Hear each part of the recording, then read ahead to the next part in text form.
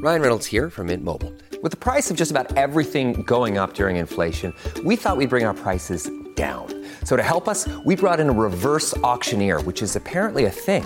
Mint Mobile Unlimited Premium Wireless. How to get 30, 30, bit to get 30, bit to get 20, 20, 20, bit to get 20, 20, bit to get 15, 15, 15, 15, just $15 a month? Sold! Give it a try at mintmobile.com/switch. $45 up front for 3 months plus taxes and fees. Promo rate for new customers for limited time. Unlimited more than 40 gigabytes per month. Slows full terms at mintmobile.com. That's at night. Now here's John Catsimatidis. Now we have the top economists in the world, in the solar system. We've got Larry Kudlow. Happy Veterans Day, even though you're not a veteran, but we say happy veterans, right? Well, yeah, happy veterans. We remember all of our veterans, those who are with us and those who made the ultimate sacrifice, who keep America safe and free. God bless all of them. Yes, sir. I just had a very interesting conversation with one of the advocates of Bitcoin. It was quite interesting. That's all I can say. Well, I heard the back end of it. The guy that was chairman of that company last week had a net worth of $17 billion. Today, he has a net worth of $0. Yep.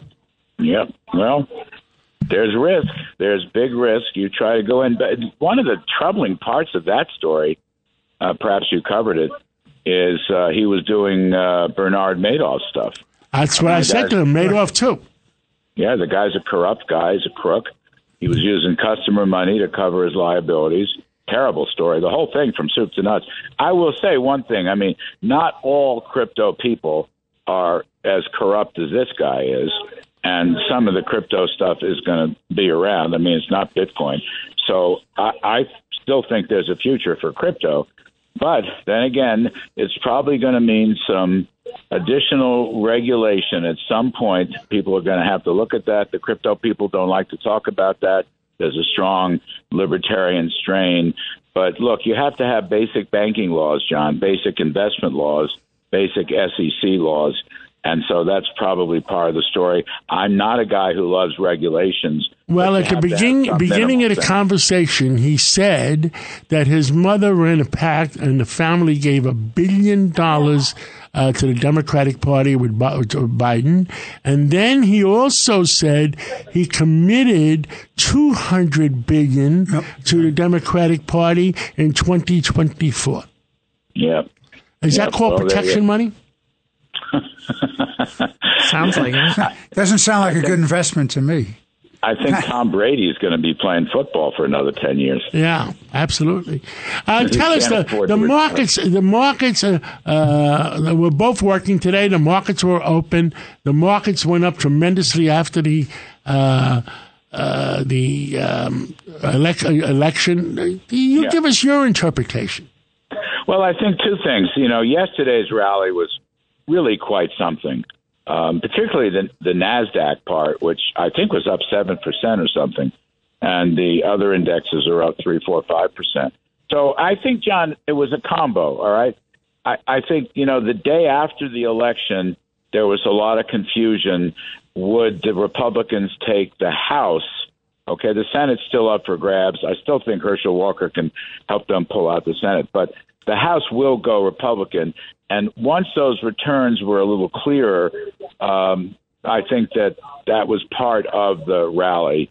The market likes gridlock, understands how you can stop the bad stuff with the GOP and have a check and a balance on some of the runaway things that the Bidens have been trying to do. But I think the inflation number was very welcome also, so that perhaps the Fed will not be as aggressive in its tightening policies. I do want to warn. I mean, look, you've got a wage price spiral that's still embedded into this inflation story.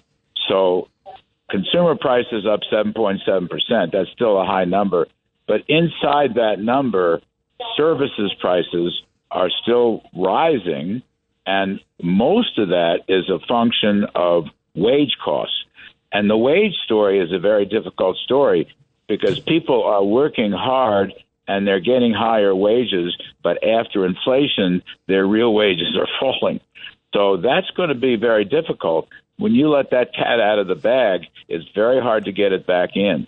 And so I would not be as euphoric as some people are about the inflation numbers. That's all I'm going to say. And I think the Fed's got a long battle in front of it to get back to 2%. And so the bank stocks have gone up tremendously. I mean, 2 weeks ago, 3 weeks ago, J.P. Morgan was $99 a share. Now it's almost $130. Bank of America was $28. Now it's almost $40.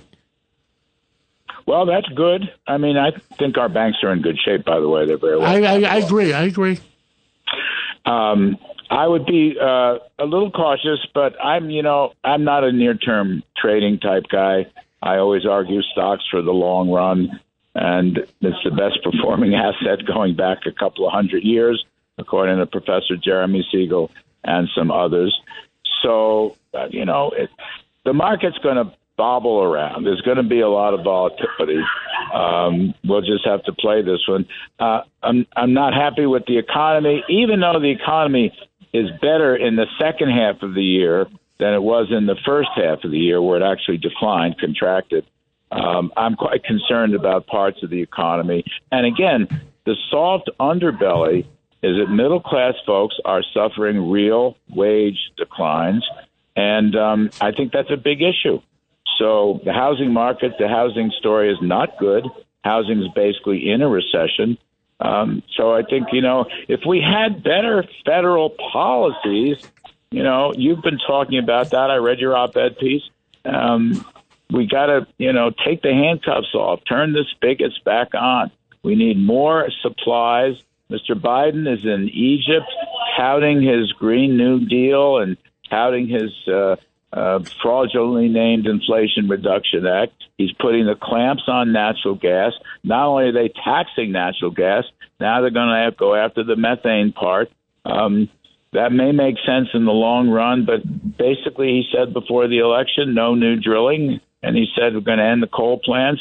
This is not the right way to go. We have to let 1,000 flowers bloom. I've said this a million times. Renewables should be there, nuclear should be there, hydro should be there, and fossil should be there. We all agree. And I'll tell you, they're trying to force electric cars by 2030, 2035. And my personal opinion, General Motors agreeing with them so badly that they're converting their entire fleet. I think it's a big mistake.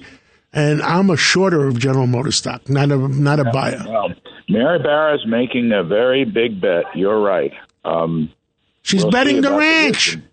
She's betting the ranch. She may be betting the entire company. By the way, Ford is not doing that. Okay, Ford is not. Well, maybe it's a family operation. It's a little bit more smarter. Well, maybe so. But the generic point here is that, first of all, we should have choice and be able to buy what cars we want. Second of all, we don't yet have an alternative infrastructure to do the kinds of things that the Bidens seem to want to do. They're pushing things way too fast. The movement towards renewables should be looked at as a 50-year cycle, not as a 10-year cycle. And meanwhile, we talked about this on our show tonight. The United States has the largest declines in carbon emissions in the last 15 years of any of the developed OECD countries. Why? Because of natural gas, which is a clean burning fuel. In fact, the European Union has reclassified it as a clean burning fuel. As well as nuclear. Well, nuclear, of course, but nuclear is the ultimate renewable. But my point is, natural gas has been reclassified by the European Union. Their greenies are smarter than our greenies. We should look at that and understand the value of natural gas. And, of course, it affects air conditioning, it affects home heating, and all these things. We need to be... Well, I think the Germans right now are cutting down trees and trying to get warm when it gets... and that's anti-environment, cutting down all those poor trees to get warm. Larry Kudlow, have a great weekend. 15th century approach to energy. Have a great weekend. You too, John. It's Cats at Night on the Red Apple Podcast Network.